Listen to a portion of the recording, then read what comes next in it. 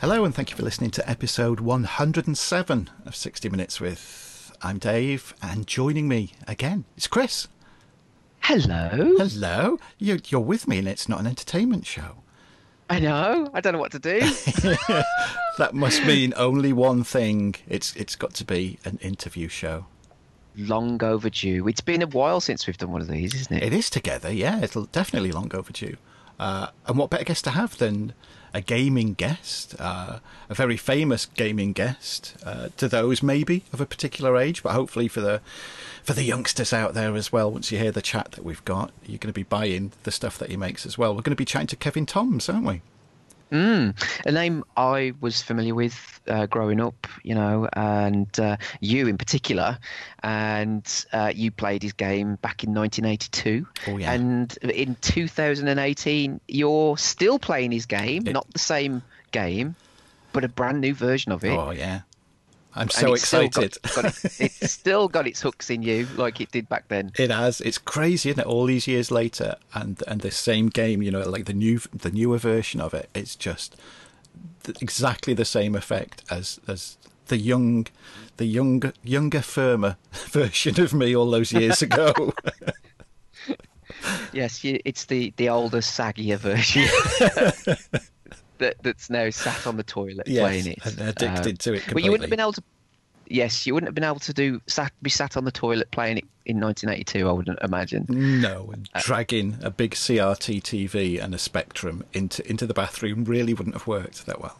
No, I can't imagine it would. That would have been dedication as a gamer back then. But that's the beauty of technology today.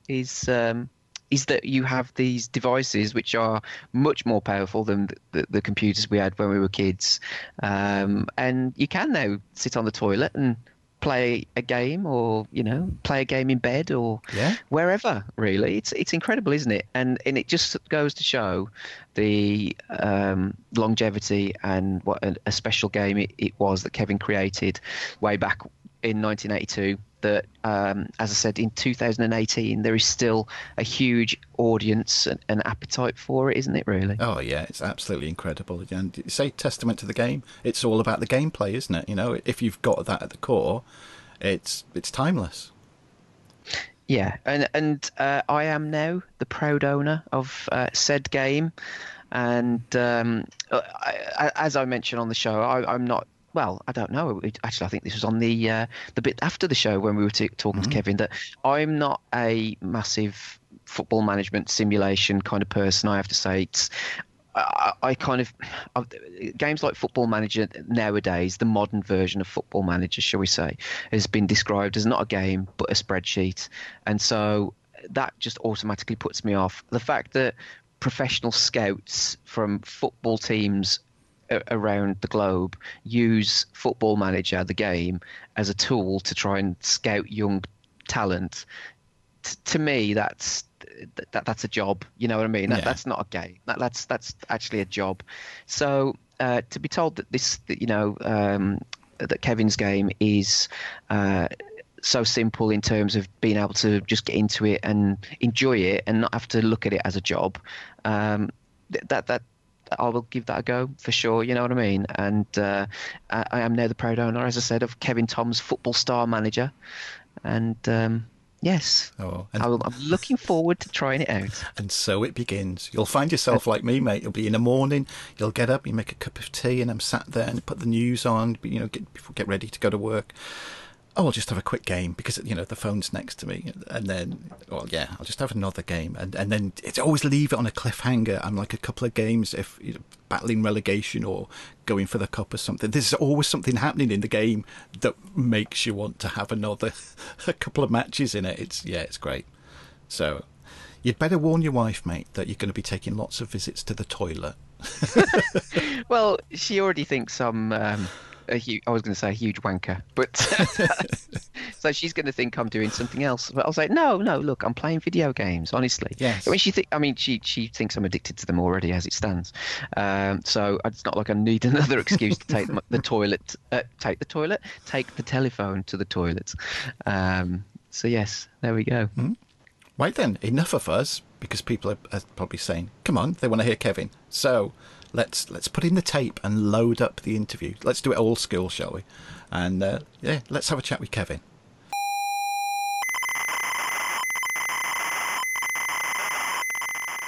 Right, Kevin, first of all, thank you so much for joining me and Chris tonight. Thank you. You're welcome. I've got to admit that if you take me back to 1982, as me playing Football Manager as a 17-year-old, the thought of talking to you, it would just be unbelievable. All these years later, I'm still very excited. So thank you. Yeah, I'm still going. Which is good. I mean, we've got a lot to talk about because I'm still playing your games now. And again, if you go back to 1982 and said that I'd be playing your games on my phone, would seem ridiculous. Yeah. It's really going well. And it was really a combination of things. I mean, I had the knowledge because I was still developing software and I was developing mobile applications and things like that.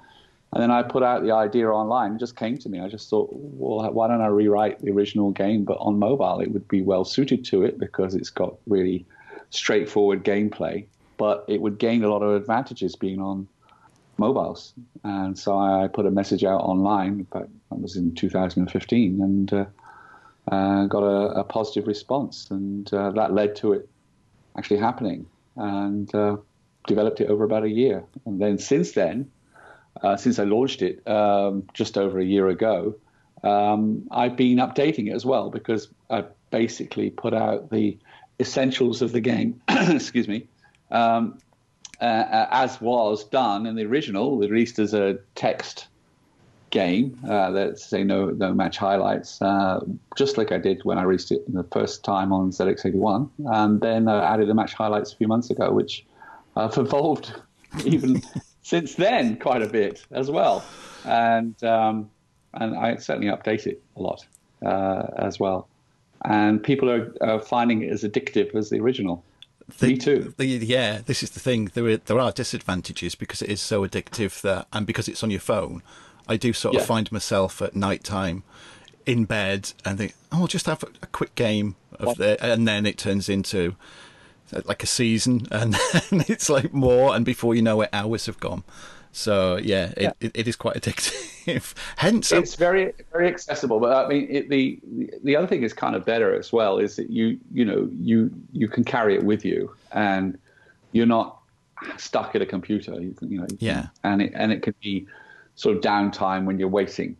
You can just play, and because of the save game, you can stop and carry on. And it's very, as you know, it's very straight, easy to play, while having enough depth to keep you interested. People play it on flights. That's one thing that a few people have told me, because a long flight like to Japan or somewhere, they got 8 hours to fly, and there's no Wi-Fi, and the game doesn't need Wi-Fi. It doesn't need to be connected. So it's popular as a flight game. I should mention as well for people that don't know, we're talking about the new version, which is Football Star Manager, which came from the original Football Manager all those years ago. Could you tell everybody? I mean, first of all, how did you get into the programming and so on? What was happening with you that you eventually got into that? In the first place, when I first wrote it. Well, the interesting thing there, and I think that's where I'm different to quite a few of the other games developers who started at that time, the kind of the dawn of computer games industry. I was already a professional programmer for a number of years, and I was programming mainframes. So whereas other people got the ZX81 or whatever it was and Spectrum later and started learning how to program on it,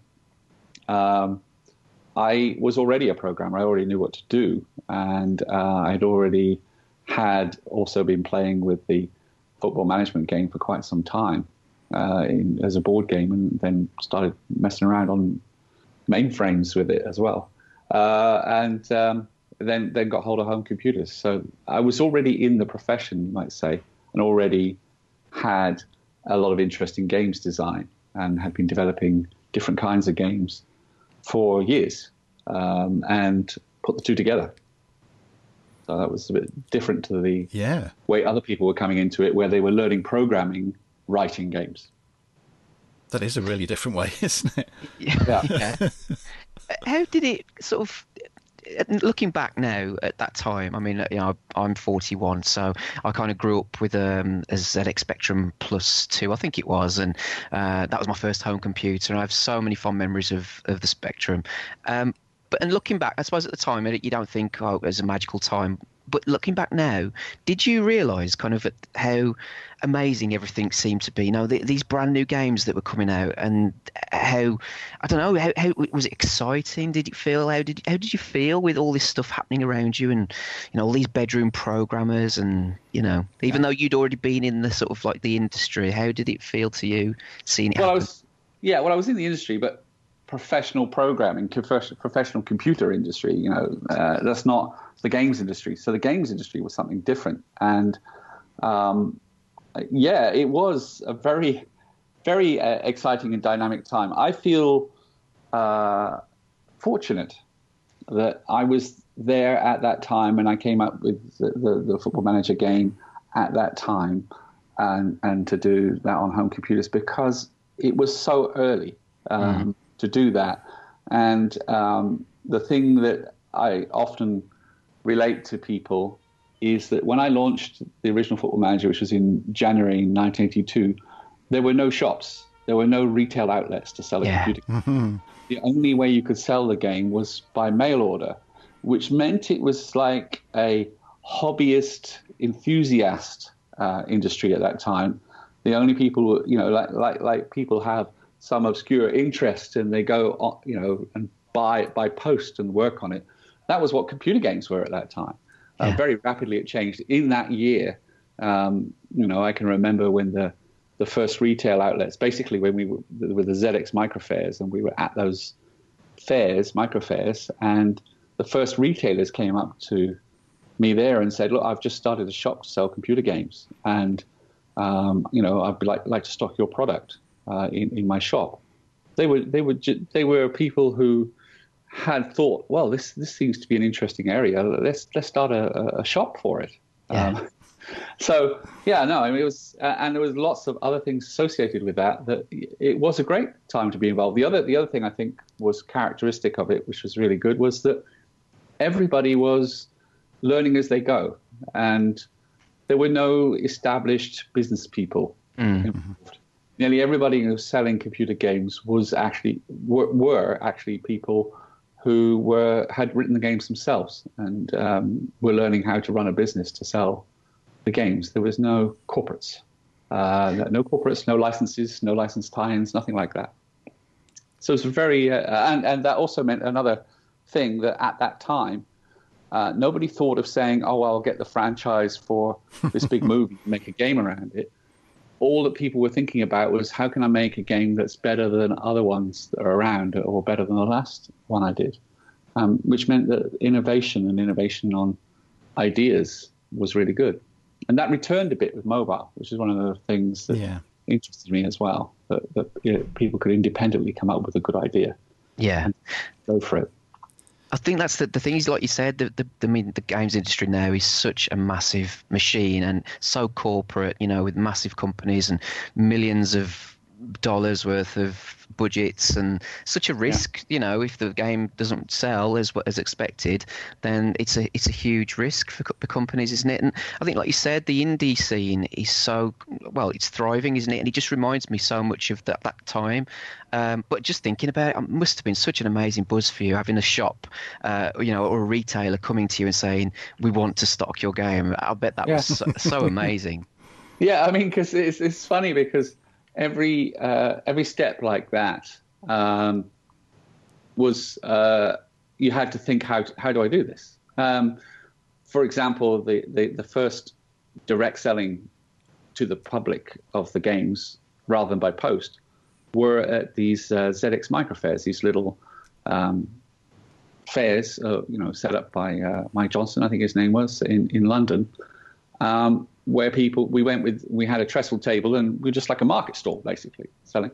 So immediately you have to think, okay, we need to have stock of the games, and we need to be able to display them. Well, we need to take the computer so we can show it playing, and and things like that. And oh, no, we need to get down there. I couldn't even drive a car, no license. So, so there's all sorts of things like that. And then when it came to the shops, those first shops, I remember I can't remember whether they said something or I said something.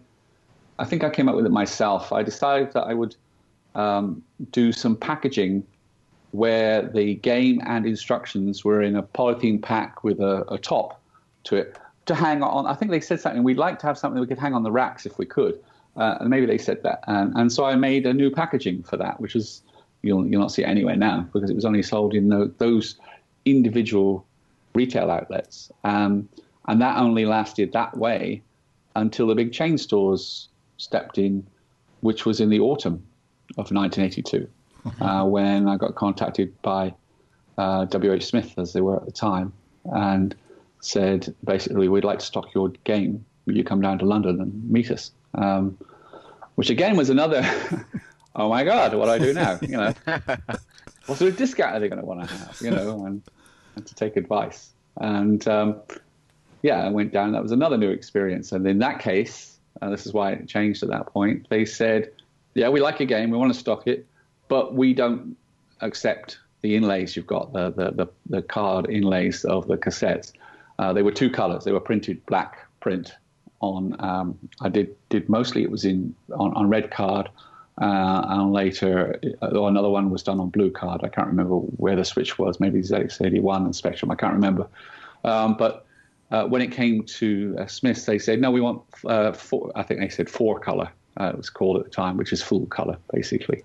Inlays. So that actually led to me going to a printers in Bletchley in Milton Keynes and talking to them about it. And they had an artist there. This has come up online recently. An artist who I then described to him the cover illustration with the players around the FA Cup, and he painted it. And he painted two different ones.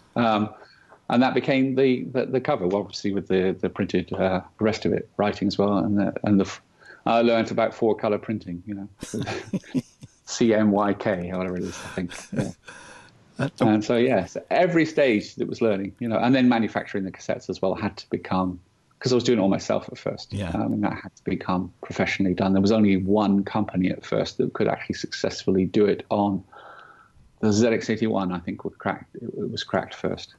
And there was only one company in the UK at first that could actually make the cassette successfully out of manufacturing, because most of them were set up to do audio duplication, and it didn't work with digital. So with the digital tool recording, so there's only one, and eventually there were more people learned how to do it as well. With all this going, so that's what it's like. Yeah, but with all of that going on, and like we said, it must have been so exciting as well. It must have been scary as hell for you, you know, because everything, you know, it's the great unknown with everything that was going on. At what point did you think, oh, I could be onto something here with this? When W.H. Smith placed their order. That was the big one then, yeah. Yes, because at the time, I was earning £8,000 a year. That was, you know, inflation.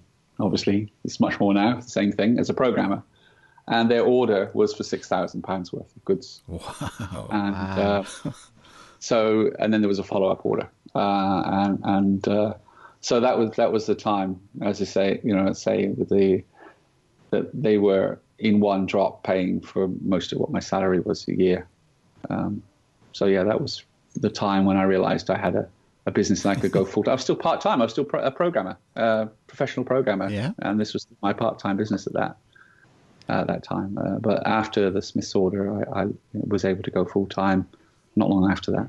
It's like a different world, isn't it, looking back now? Because I remember I bought the huge majority of my games either from Smiths or from Woolworths.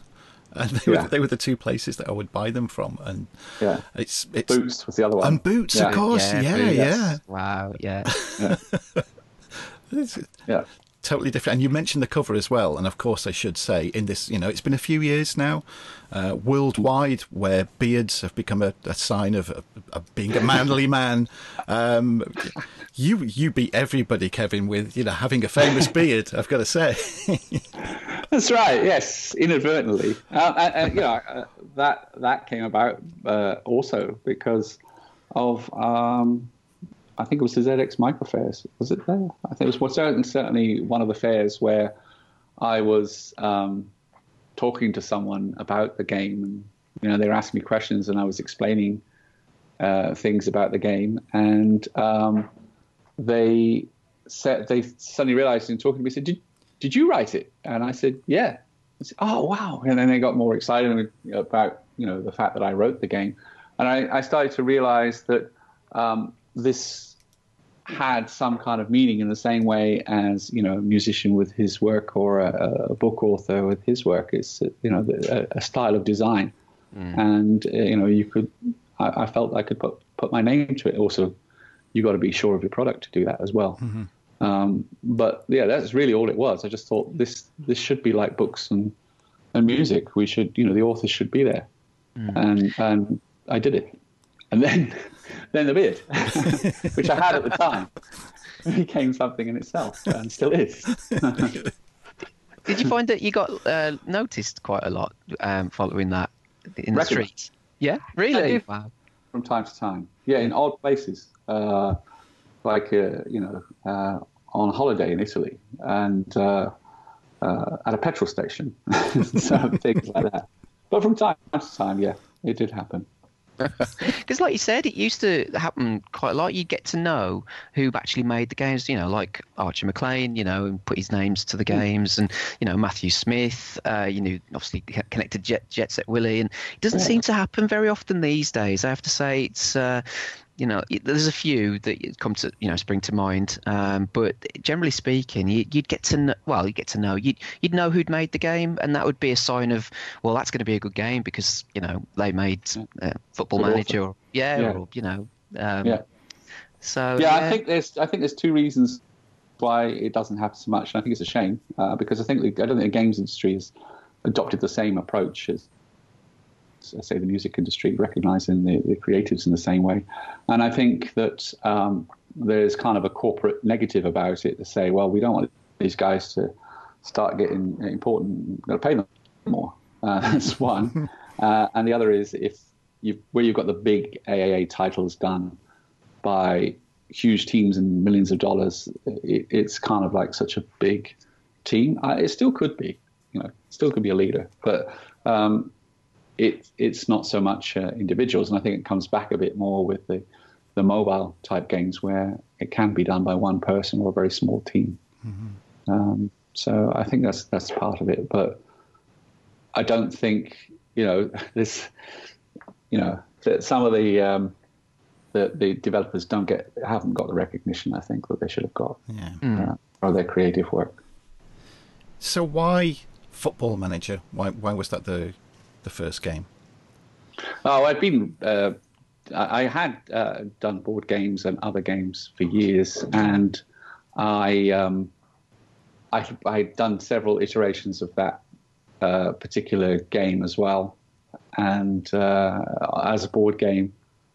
And there were things in particular about it that, as a board game, that I was never happy with, that I could never get quite right. And mostly it was to do with the fixtures, the league tables, things like that, which are hard to do in a board game. Yeah.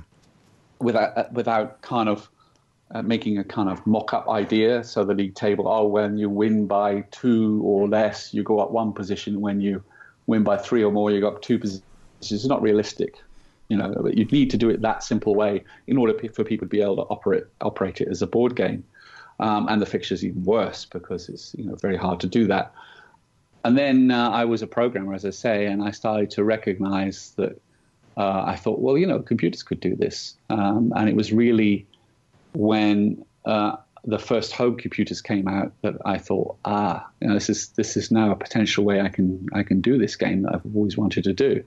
And it was a Video Genie, a TRS-80 clone was the first one, first home computer that I got it all working on. And then I quickly converted it to the ZX81, which was a very good move because ZX81 sales were 100 to 1 of the TRS-80. In fact, I only heard recently from someone who had the TRS-80 version, and I said to him, "You realize that's really rare. I think there's only 3 of them sold." And he said, "I got to try and find it in my attic. I haven't heard back." So whether he didn't find it, I don't know. Oh no! but yeah, it is extremely rare in that I think I only sold 3 on the TRS-80 Video Genie.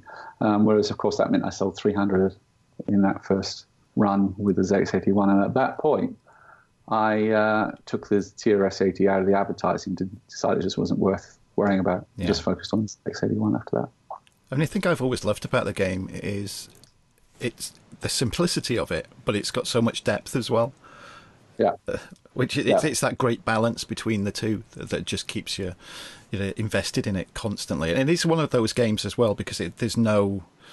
I mean, you set your own end game, really. Am I going to play it until I win the cup or the double or the treble or until I win this league?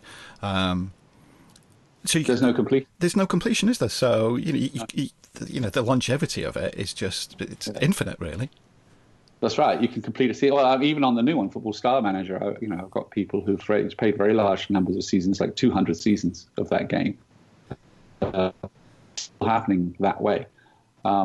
But yeah, I mean that's it. And the sort of things you're talking about, that kind of balance, is something I do a lot of work on, and it isn't obvious how it works. That's obviously my skill to do that. Yeah. And the subtlety aspect of it as well, whereby what appears to be a fairly straightforward game can draw you in for such a long time. And it can't do that if it's really simple. Yeah. It has to have something more that's there in a subtle way. And it does. There's complexity, but it just isn't visible on the surface. Yeah. So that's part of how I do it. And I think I've reproduced that with the new one as well. Oh, definitely. And I know with the new one as well, you were recently asking, because I think it's split a little bit. People want the classic Football Manager, but then you've got the new ones. And I know you were asking online, wanting people's opinion of, because you've got ideas of what you'd like to add into it, but then would that take it too far away from the original that people wouldn't like it? I mean, that's got to be tough as well, because, and again, in this age with social media, you're going to get so many people expressing their opinions, which in one hand is good, but on the other hand is, again, a double-edged sword that they're going, well, I don't want this, I want that. And then you've got the other person saying, no, I don't want that, I want this. So, there are. I've got a bunch of requests from people of things they'd like me to add to the game, and they're in a list. And a couple of them I've done. For example, the keeping the track of your goal scorers, the list of them, and how many seasons they played and things like that. They were done in response to requests, and that wasn't in the original game. And the other thing, as you know, is that I've been evolving the match highlights as well, and they're much more sophisticated than the original. Definitely, yeah. And I think more fun as a result. But one or two people have actually said they would prefer if it was just like it was on the 82 version, which to me, I mean, I can understand, because it's all to do with, I mean, it's no question that with Football Star Manager and doing this update, it has two aspects to it. It's a very playable game, very addictive, and it's very easy to play, which compares well with the other Football Manager games, which have become very complicated. People find a lot of work. And so it fits into a different place for people where they just want something that's fun and they can play, but still is football management, which is what they want to do. That's part of it, is the playability, how good the game is itself as a game. But there's a second part that people are getting out of it, which is why all the people I'm kind of trying to contact to say, hey, I've done this, is that it's also nostalgic, and people are, because it's so similar to the original, it has the same feel. I mean, it's the same designer, and the same gameplay structure, essentially, that when they play it, it reminds them of playing the original Football Manager, and then that has the same feeling as if you listen to a song that you remember during that time. It reminds you of things. So it says, I remember I used to play with some mates, and when we used to do this and used to do that, and when I was a teenager, as you say, and or whatever. So both aspects are there. There's a pleasure in playing the game and a pleasure of what it reminds people of as well. Oh yeah. Sorry, go on. No, but you're right that there is, I'm inventive, and there are things I want to do, and there is a kind of line being hit now, where I've added a couple of nice features, and I've made the match highlights much better.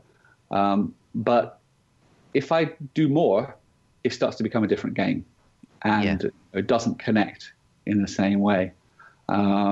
So yeah, it's something I'm looking very closely at. And I did put out and say, give me your feedback online, and got very good feedback, which added to what I was already thinking. But yeah, it's a very current issue, that.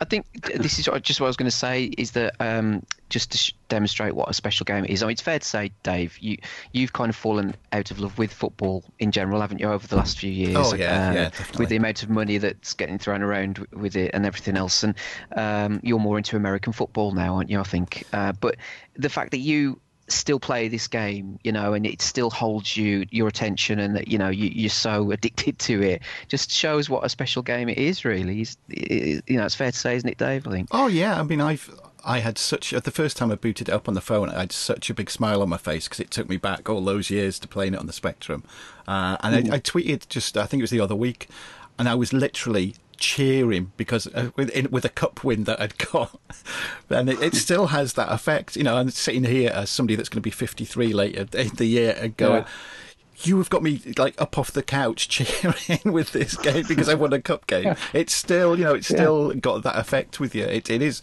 And again, going back to, because I did, not only I have lost interest with real football, but the Football Manager games lost me, because, like you said, they got far too complicated, and it was like hard work in a way to play them. And I did sort of yearn for the days of Football Manager when it was so much simpler. So when I saw this on, because I've got an Android phone, so when I saw it on the Google Play Store, I was just elated, absolutely elated with it.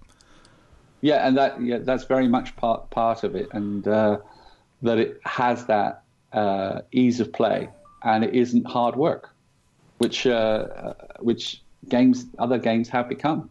That's true. If you keep adding features, to me, I mean, if you start going for realism rather than fun, you've got a problem. Yeah. If you say we've got to make this like reality, the more you start trying to make it like reality, I mean, a lot of the things that people do in the job are quite dull, the detail, and not necessary. And if you notice, in a way, this is a minimalist design, where it strips out everything that's not necessary. Yeah. Which I did deliberately. So yeah, it's part of how it works, and because it doesn't have all that, you've got to do all the scouting, and you've got to do this and this. You've got to prepare all these things like you would if you were running a company or something. It focuses on the bits that are most interesting and most fun. Yeah, and with that minimalism as well, it sparks your imagination, which again has been lost in gaming these days, because I think the generation now doesn't want to use their imagination; they want it all on the screen for them. Whereas again, I'm sat here and I've changed the name of the team, so it's the local village where I live, so it's it's my team. So, and in my head, I'm sat on the sidelines there, and and there's this new player that's just come up for the transfer market. So it's great. I think you get even more out of it using your imagination than you do when the programmers put it on screen for you, because you can take it in your own direction then, can't you? Yeah. I mean, I always think, it's the medium I'm using, but I'm not aiming to make it happen on the screen. I'm really aiming to make it happen in your head or your heart, your emotions, and that's what I'm trying to do. And I get involved in playing myself. It's like I get emotional about the matches myself when I'm playing and I'm testing, which is crazy. But yeah, it's the frustration. I guess a good example is the way it's designed. It's designed to make the season length not too long, so you get the excitement and the challenge happening quite quickly. Yeah, and things like that. There are many elements, but that's one of them, and that you're never totally sure what's going to happen. Oh no. I was reading. I was reading your blog earlier on today, and I was getting drawn into the, you sort of like doing a running commentary as it's kind of like we're putting up some screenshots, and I was getting so drawn into it as well, thinking, oh my god, this is really cool. Yeah, well, when I was writing it, I mean, the blog. You're talking about recent stuff I've been posting. Yes, yeah. Well, it's going back to sort of last year now, but yes. The Great Escape stuff that you were putting on there. Oh yes, that's right. Yeah, that talky one. I remember that one. Yeah. I do that from time to time. In fact, to be honest, I have more that I'd like to post, but I just don't have the time. There's plenty.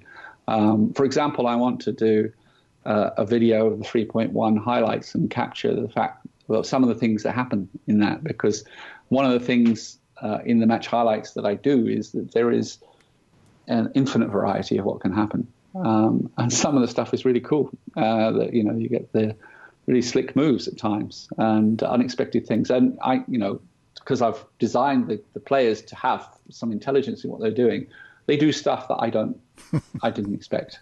And it's good. But yeah, I mean, I have also people.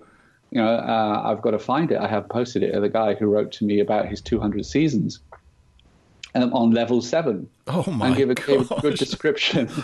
Gave a good description of the drama of. I said that must have been tough, and he said, and then he described it, and I thought, yeah, that's quite dramatic on level 7. How he gradually worked his way up.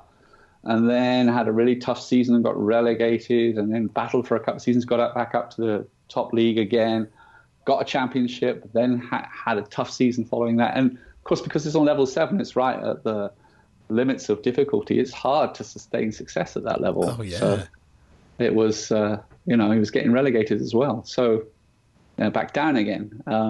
But yeah, he played 200 seasons, so it kept his interest for that long. So he's still playing it. I feel such a wimp now playing on level 4.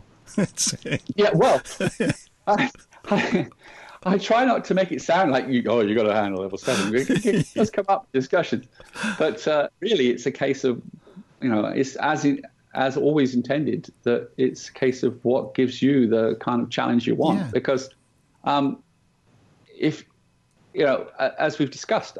One of the nice things about the game, and it has these 7 skill levels, which have quite a range of difficulty.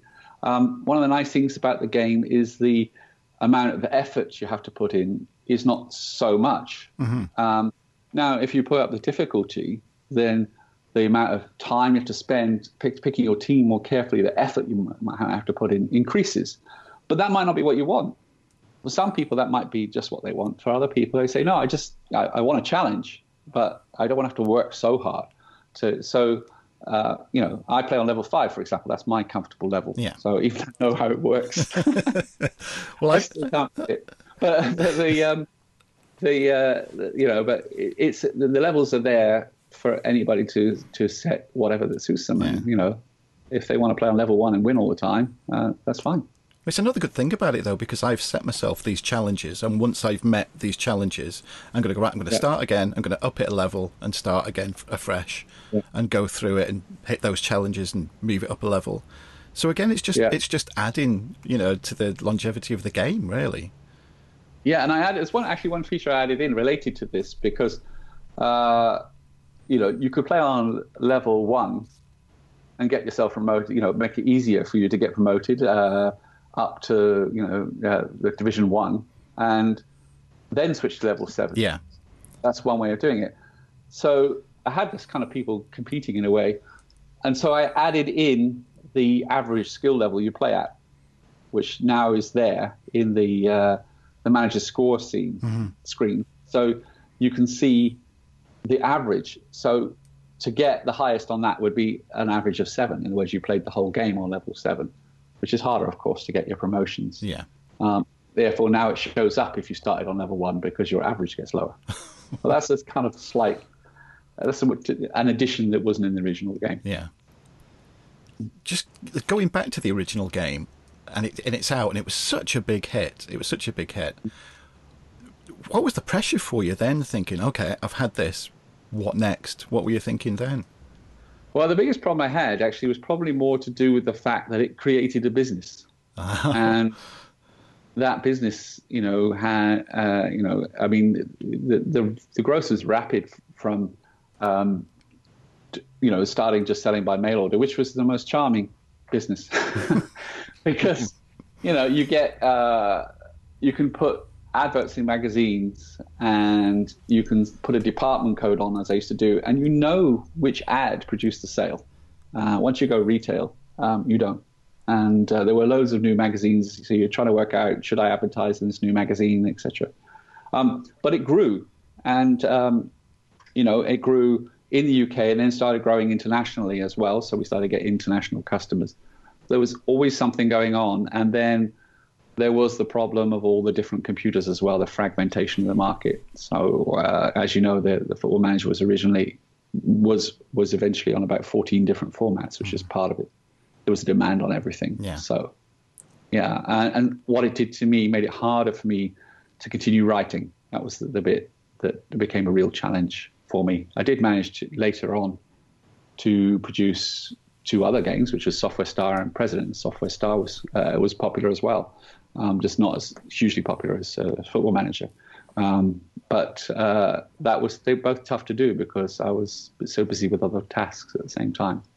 Yeah. I remember buying Software Star when it came out. I remember seeing the adverts for it, and of course waiting for it because I love Football Manager so much, and you'd become a name, so it was waiting for the next game by Kevin Toms. So yeah, that was another one I remember buying and enjoying it. Yeah, it was actually a good game, and it was good. I played it years ago on emulators, and actually I thought, this is really fun actually. Which, considering the difficulties of actually putting it together, was good. I was pleased with it. And people have asked me to rewrite it as well recently. So could I do that one again? And President, actually. Oh. Probably inspired by Donald Trump. But a whole new... Oh, no. Too much negatives. Couldn't handle that negativity. President, you were at war. And, it's all about oil and war and politics. So maybe it wasn't so far out. No, with Addictive Games as well. Addictive Games and Silicon Joy as well. Yes. Released so many games. I mean, Grand Prix Manager, I played loads as well. But I have to admit, there was one game that I played even more than Football Manager, and it was released by Addictive Games. And Chris has said I've been a huge NFL fan since '82. Right. The amount of hours that myself and my friend Ike, that I've talked about in the podcast in the past, put into Head Coach. Yeah. We put I could probably say thousands of hours into Head Coach. And it rightly so that it was called Addictive Games, because damn, this was addictive. Yeah, Head Coach. Yeah, that was a guy based in Liverpool who contacted me and said, inspired by Football Manager, I produced this. Would you be interested? And that's how that came about. And he had done a good job. And he did kind of produce a game that was along the same lines, but about American football. And it's crazy as well. Yeah, because American football had only been shown in this country for 4 years at the time. So we were very pleased to see that released, believe me. Yeah, no, it was good. It was good. A lot of people remember that. Yeah. Didn't you used to write your own stats and stuff like that as well? Yeah, we used to sit with a book because, again, in those days, memory, as you know, Kevin, was limited with the computers and nothing was saved. Yes. We'd got, and I think Ike has still got some actually. If we can find them, I'll tweet you a photo, Kevin. We had notebooks full. We used to keep the results of the games and even who scored. It was ridiculous, the stats that we kept in all these notebooks. We'd just sit there, each with a pen and paper, playing the game. Well, I do understand that, and in fact, now you have reminded me. When I did the pack for the first individual retailers that I said about, so in that pack was a cassette and also a record-keeping book as well for Football Manager. Wow! So I was aware already that was something that people would like. Couldn't continue that when it was W.H. Smith, but because at that time they only wanted to think cassette stuff. The whole issue evolved over time of how much space you get for each game. At that time, they wanted the small cassettes. They didn't want a big package. Whereas later you could put bigger boxes and things like that. Yeah. So yeah, I did do that. Yeah, I remember the Amiga days where you had massive boxes filled with posters, sometimes T-shirts and things like that. Or to get real estate on the in the stores so people could see your game. Yes, yes. Do you? I mean, what are your sort of experiences of making the game now with iOS, Android, and Windows, etc.? Actually, on 5 formats, yeah, which is quite unusual. Yeah. So iOS, Android, Kindle Fire, Mac OS X, and Windows, and it's on all of them, and I maintain it on all of them. Yeah. So that's challenging, but also it was fun to do to get it on all those formats. Certainly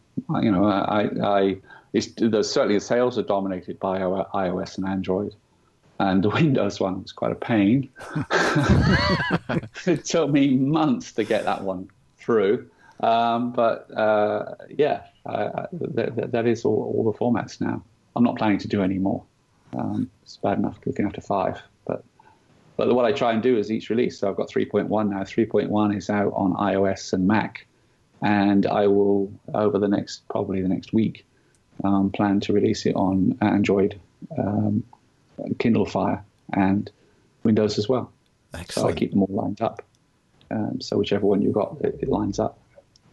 What was it like working on the original one with the memory restraints, which I'm presuming you don't... That was major. Yeah. Yeah, that was a major issue. And in fact, I was only reminded recently that the ZX81, which would be entirely because of memory, had only 8 teams in each division. That was all I could fit. Wow. And I can remember another thing, astonishingly, is that the VIC-20 was one of the versions, no graphics. There were only 22 columns for the text on the screen. So you had 22 characters across the screen. Oh, it's not much. That's not for a league much. table. No. So, yeah, there were real memory limitations, and yeah, I mean that was a major issue. There was no way that my game, obviously, even with the ZX81, the ZX81 was a 1K computer, and you could get a 16K RAM pack. Well, my game would only sell for the 16K. Fortunately, a lot of people would get the RAM pack. That's although it wasn't very good. It's crazy to think, though, isn't it? People then 16K. Yeah. Wow. Oh, wow. All that memory. Yeah, that's nothing. Yeah. Yeah, the amount it takes now is so much more. But then, everything has always grown accordingly. I mean, the tools we use are better, and you can do more with them. They're more powerful. The OpenGL built in and things like that. Mm-hmm. And of course, yeah. One thing you've got going as well that we've got to mention, and of course, all the links, as always, will be on the website. The book, the upcoming book. Yeah. Please tell us all about that. Yeah. I mean, basically, again, that was discussions. I was putting things up online, and one of the things I put up was a picture of the flat where in Milton Keynes, where both the ZX81 Football Manager, the very first one, and the Spectrum Football Manager were written. It was a tiny little one-bedroom flat in Milton Keynes, in Conneyborough, Milton Keynes. And I had a photo of it, and I put it up. And a lot of people were fascinated by that. And there have been other pieces I put up, like pictures of the ZX Microfair catalog and some of the other photos from that time, and always generated a lot of interest and memories and discussion. And I realized that what was also happening while I was doing this, I was putting the things up, was I was realizing how much I remembered and how much I knew and the detail of it.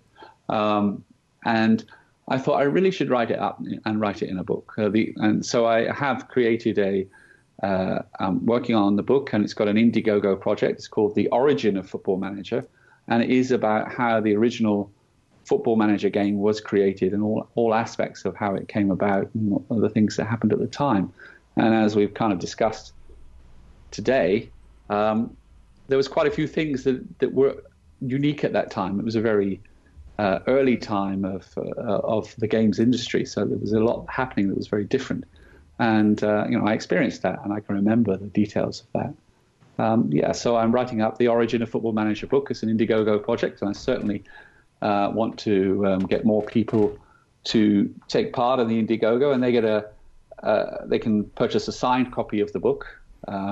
which will then be launched in the spring of this year. So yeah, excellent. I would really welcome people to join up with that. Yeah, that's fantastic. Yeah. Would you? And you go on. I was just going to say, would you have thought all those years ago that not only would Football Manager still have the life that it's got now? You know, we're here in 2018, but then you'd be writing a book all about your experience of doing it. You've still got people like myself and Chris getting in contact with you and wanting to chat with you. I mean, that must have been one of the furthest things from your mind, that it would still have such a huge life and probably getting even bigger with each passing year as well. Well, yeah, I mean, it's surprising. I guess I had a little cue to it because, you know, I've been still in the software industry, but writing commercial software, and I've been a consultant, contractor, architect, done lots of things with different ways along the line. And from time to time, somebody say, "Are you the guy that wrote Football Manager?"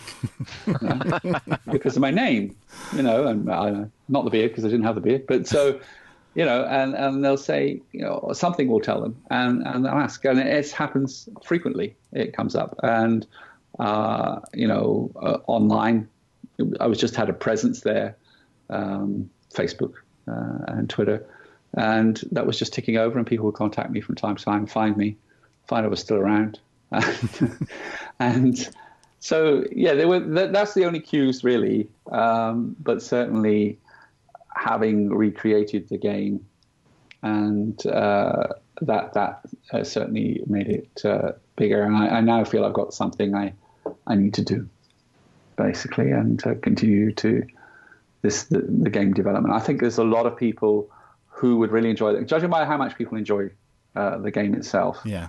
I think there's a lot of people that would like it a lot, and sometimes they find it in the way they react when they find it, and they comment about it. I think there's a lot of people from that time who would love to play it again, but don't know it exists. Yeah. So that's one thing, and I think also there's a lot of people that have a lot of affection for that time in the early 80s with the games industry. Yeah. Because yes, I was there writing a game, creating a game, launching it, and I was part of the formation of the games industry in the UK and what became a huge industry. But also the people who were buying the games at that time, they were in a very innovative time. They were doing something innovative as well. And they, you know, were taking part in it. And, you know, it's like being at the birth of rock music or something, but it was the birth of the games industry. And, you know, they were getting the new magazines and the new places where you could buy them and new experiences. So I think that's why the book is attracting interest for people as well, because they want to read more of that inside story, which will remind them of a lot of things as well. So yeah, it's good. It's something there that needs to be done in a way. I think you're absolutely right. And there's such an appetite for, you know, I mean, I consider myself quite lucky actually to sort of, like you said, being around at the sort of beginning of that, you know, and seeing it all sort of, you know, how it's developed and having things that you'd never seen before and original ideas and original games and then, you know, there's so much, I don't like to call it retro, but that's, you know, kind of the best way to describe it. But there is such an appetite now for that sort of era of video games. And like you said, I mean, it's had a fantastic response already, the book on Indiegogo, isn't it? And hopefully we can encourage more people to back it and that'd be great. And hear your story and hear more about that time, because it was a magical time, you know, like thinking about it and thinking back, you know, and I still play video games and I still love them, but that to me was such an amazing time, you know, to grow up playing those games, you know, as primitive and how they looked, and as you know, and it didn't matter, like you said, Dave, earlier on, because you used imagination. You know, the arcade conversions that you know you played in the arcades at the seaside, and then you bought the Spectrum version at home. Although it looked a million miles away from the arcade version, it didn't matter, because it was your imagination was, you know, thinking, this is brilliant, I'm playing that game in my home, you know. So, and people love that, you know, that's why I love it, you know. So yeah, sorry, that wasn't a question, I was just reminiscing. I'd love to know. I'd love to know as well, because I said the amount of hours, thanks to you personally, Kevin, and Addictive Games as well, and the games made by other people. The thousands of hours are put into it. Football Manager aside, has any game really gripped you? Say it again. It has what? Has any video game really got you addicted, apart from Football Manager, of course, and had you playing for a long time?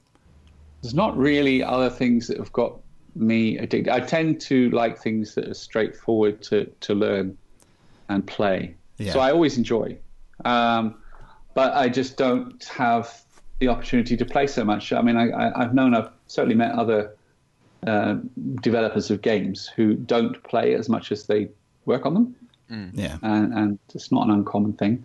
I had a type of game that I always used to like. That was, but I won't. More recent things, I don't want to work so hard. I don't. I don't want to spend hours learning how to play something. Yeah. I want to just play. That's I'm not. You know, I was just thinking as you were talking about Pac-Man came to my mind because it's still so damn good. You know, and such a simple game. Yeah. And I think that that era, it was like I always think of an analogy to they call it classic rock now. The bands like Deep Purple, Led Zeppelin, Black Sabbath, Pink Floyd, the big ones. Yeah. Still, people love them. But at that time, when those guys were creating that music, they didn't have anything to reference. They were just doing it for the first time. Yeah. They got the amplifiers, the equipment for the first time, and they found new ways of creating the sound. And I think that was what we were doing at the time as well. We got these new tools, these new home computers, and we were working out how to make something with them. Yeah. So yeah, there was nothing, there was no reference. There were no university courses.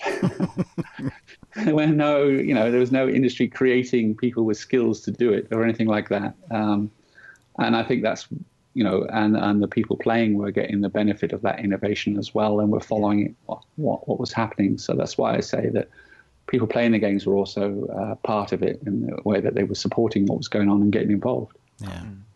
You were pioneers, really, weren't you? I mean, like you said, making it up as you were kind of going along and learning from your mistakes. And, I can only imagine how amazing it must have felt, like you said, to turn up at these fairs and have people sort of clamoring to buy your game, and then having the big shops placing big orders. It was Yeah, I mean, I had to take advice when I went down to Smith's. I contacted a business advisor, and one of these that's supplied by the government to give new businesses advice. And he said, I said, well, what do I do for discount? I mean, I said, the retailers at the time, they had asked for a 30% discount on the net of VAT price. And that's fine for retail shops, and that's not unusual. So it's directly supplying to them. But I said, they're going to want something else, like a wholesale discount. I said, what should I give? And the guy said, well, I used to work for Mars, the confectioner, he said. And we would give anything between 50 and 70%, depending on the circumstances. And he said, but your industry is new. He said, I've no idea what it should be. And I said, thinking, that's great help, but it does give me something to work with.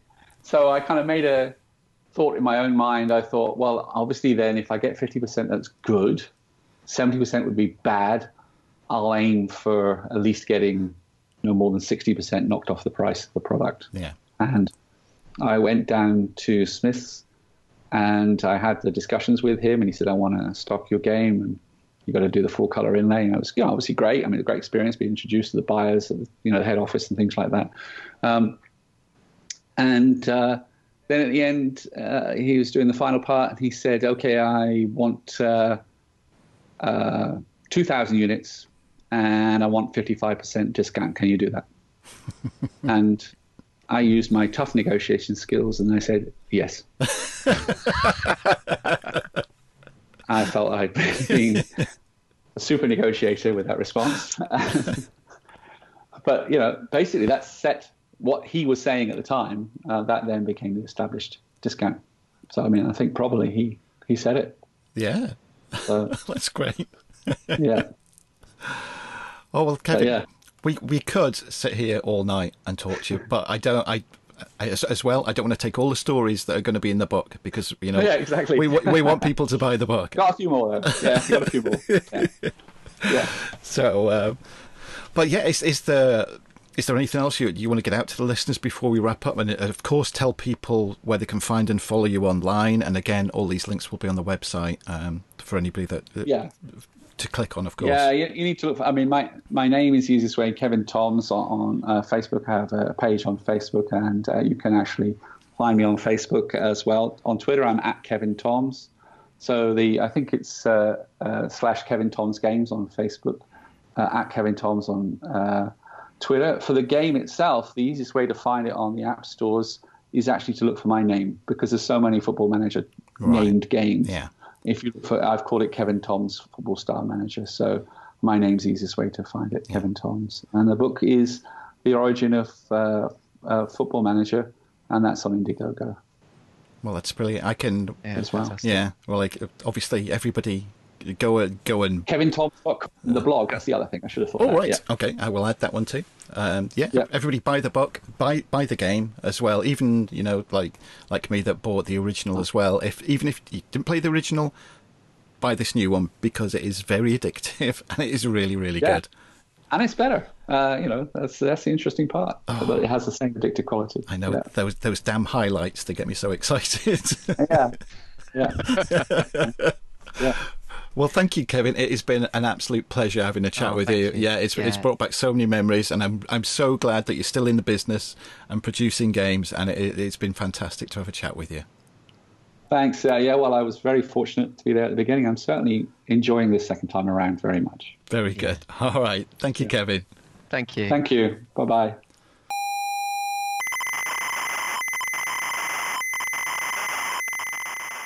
Chris, have you ever had an hour go by so quickly as that? That was, I have to say, really quick. I genuinely didn't know how quickly the time had gone. I was keeping an eye on the clock a little bit, but then you kind of, when you're talking to somebody, you just kind of you lose track of it, don't you? I think that's the good sign of a good conversation, when you do lose track of time. And great guest, really. Enjoyable. Loved hearing the stories about reminiscing about the days, the early days really of video games, the sort of the birth of the British video game industry, and compared to what it is now. I loved hearing all of that stuff. Oh yeah. And you were loving talking to Kevin about your early days playing Football Manager. Oh yeah. Again, it's one of those instances of a bit like pinch yourself. I can't really believe, you go back to my youth and it's like Football Manager was such a big part of my youth at that time, and playing it, that was the game at the time, and just put hours and hours into it. And then again, you think jump forward to 2018 and here we are chatting with Kevin. It's something I never thought would happen. It's crazy really, isn't it? Yeah, and it's and such a nice guy, Yeah, and had such an interesting career, and continues to still. It's like caught lightning in a bottle, really, with Football Manager, and like you said, continues to still have that passion for it and plays it himself, and what can you say? That's an amazing sign of a great game, that you can play a game that you made yourself and still have fun with it. You think you'd be sick of it after all these years, but that just says it all, doesn't it? Oh yeah, I can't wait to hear your thoughts on it once you've played it for a while. I really can't. Yeah, well, it's downloading now, and it's on my phone, so I'm looking forward to giving it a go, and no doubt it'll drag me away from the Switch, which I know you've become a proud owner of recently. Yes, oh my word, yeah. Looking forward to hearing more about that in the next entertainment show at the end of January. Oh, yeah? You will do, definitely more about that. I've got your friend code. Oh, are we Switch friends now? I'm your Nintendo friend. Yeah, like we said in the show, we do encourage people, to support the people that we chat with, because not only do we, we talk to people that we love, obviously, and we love what they do. Please support them. We've got the Indiegogo, the links on the website for the book. Buy the game again. I mean, it's not as if it's an expensive game either, really, at all. No. I've just paid. It's £3.59 on Android, which is pint of beer, isn't it? Kind of, or just over a pint of beer. It depends on what you have, I suppose, isn't it? So there you go. Yeah. And I'm really looking forward to diving in and checking it out. I mean, I've just been watching some of the videos, and I love the old school kind of football highlights. Oh, the highlights are brilliant, yeah. Kevin was talking about that he's just added. So, yeah, really looking forward to diving in. Are you going to be Wolverhampton, or are you going to call a team like your town name, or how are you going to do it? Because I changed the team name to Chirk, so I manage Chirk where I live. Yeah. So what are you going to do?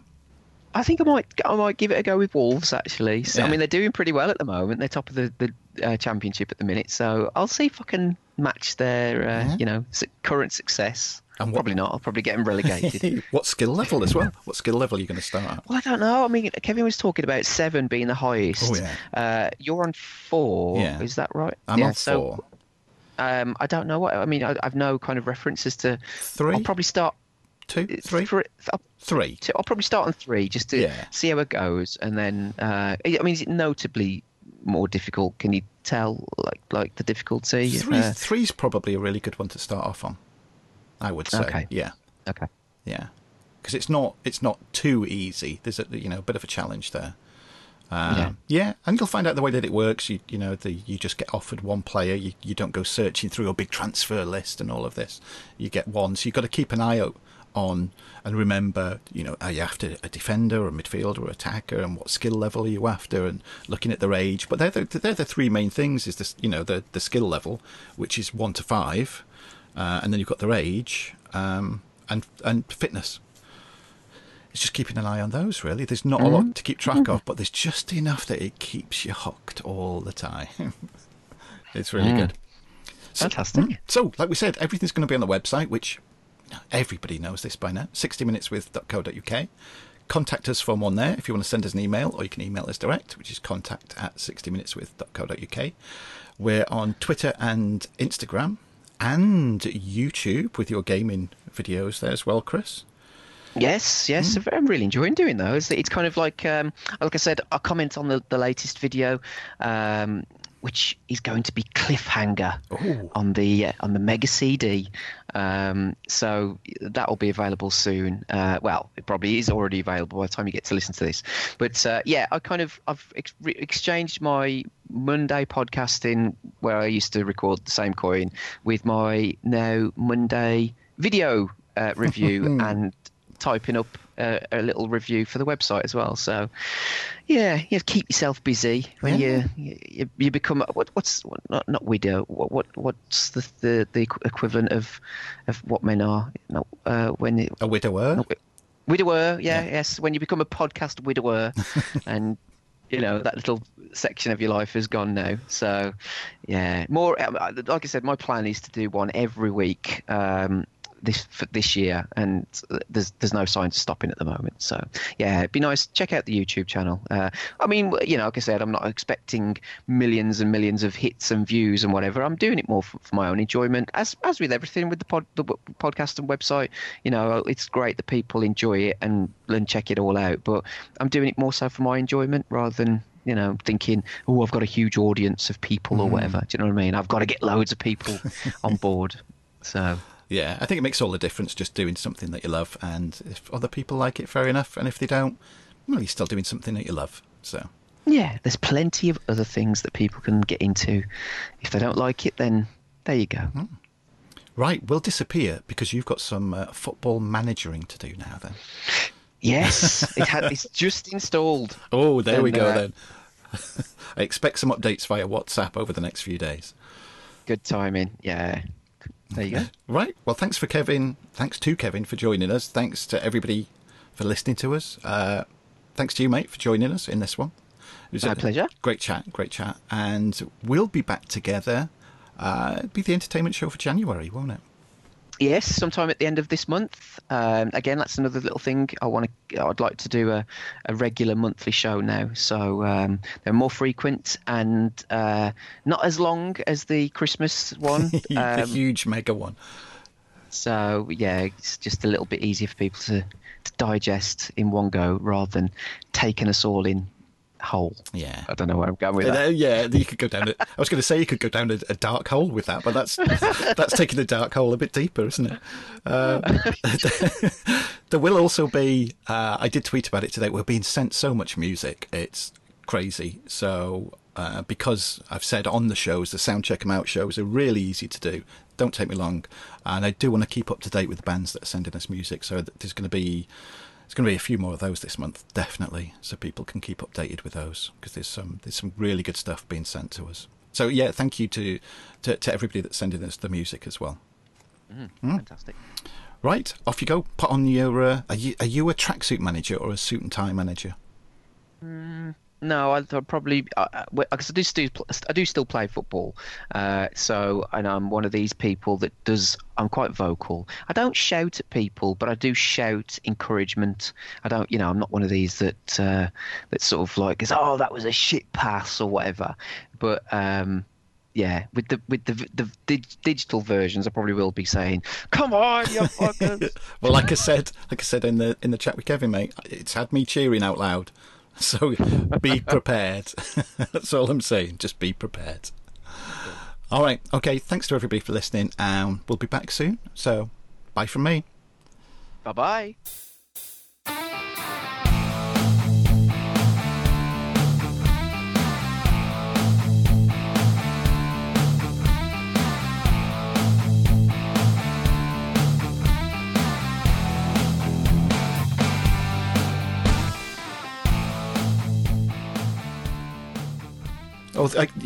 Genuinely, thank you. That was so enjoyable. That hour, I looked at the clock and I thought, surely that's not the time. It just flew by, absolutely flew by. Good.